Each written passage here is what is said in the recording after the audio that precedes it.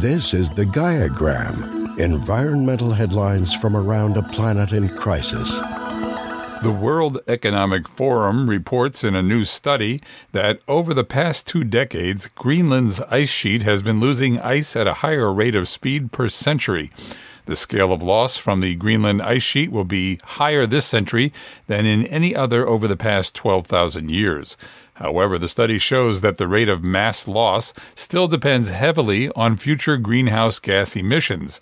The ice sheet could lose ice up to 4 times faster if global emissions remain very high, rather than if global climate mitigation goals are met. In another headline, every year, sea ice cover in the Arctic Ocean shrinks to a low point in mid-September. This year, it measures just 1.44 million square miles, the second lowest value in the 42 years since satellites have been taking measurements. The ice today covers only 50% of the area it covered 40 years ago in late summer.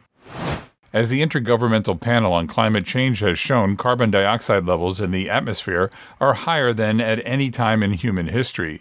The last time that atmospheric CO2 concentrations reached today's level, about 412 parts per million, was 3 million years ago during the Pliocene epoch. Geoscientists who study the evolution of Earth's climate and how it creates conditions for life see evolving conditions in the Arctic as an indicator of how climate change could transform the planet. If global greenhouse gas emissions continue to rise, they will return the Earth to Pliocene conditions with higher sea levels, shifted weather patterns, and altered conditions in both the natural world and human societies. The European Union is finalizing plans for an ambitious digital twin of planet Earth that would simulate the atmosphere, ocean ice, and land with unrivaled precision, providing forecasts of floods, droughts, and fires from days to years in advance. Destination Earth, as the effort is called, won't stop there. Now, modelers are moving from just forecasting what weather will be to what the weather will do. A report conducted by the newly formed legal student group Law Students for Climate Accountability analyzed the work of the 100 most prestigious law firms in the United States. The study is the first to detail the role that leading law firms play in driving the climate crisis by providing legal services that fossil fuel companies require to survive. It shows the majority of these law firms provide far more support to clients who are driving the climate crisis than clients working to fight it. The resulting report, the 2020 law firm Climate Change Scorecard, shows that over the 4-year period examined, the 100 firms took on 10 times as many lawsuits and contracts and 5 times as many lobbying gigs for coal, oil, and gas corporations than they did for renewable energy ones. UK Prime Minister Boris Johnson said in the first week of October that he wanted the country to become the world leader in low-cost, clean power generation.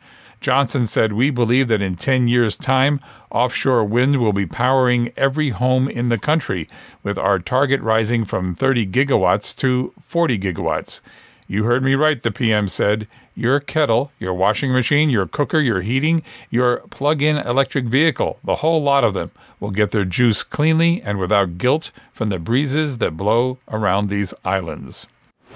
And finally, in the good news category, recent data collections released by the U.S. Department of Agriculture show that some states are experiencing growths in honeybee colonies, numbers of 70% or more.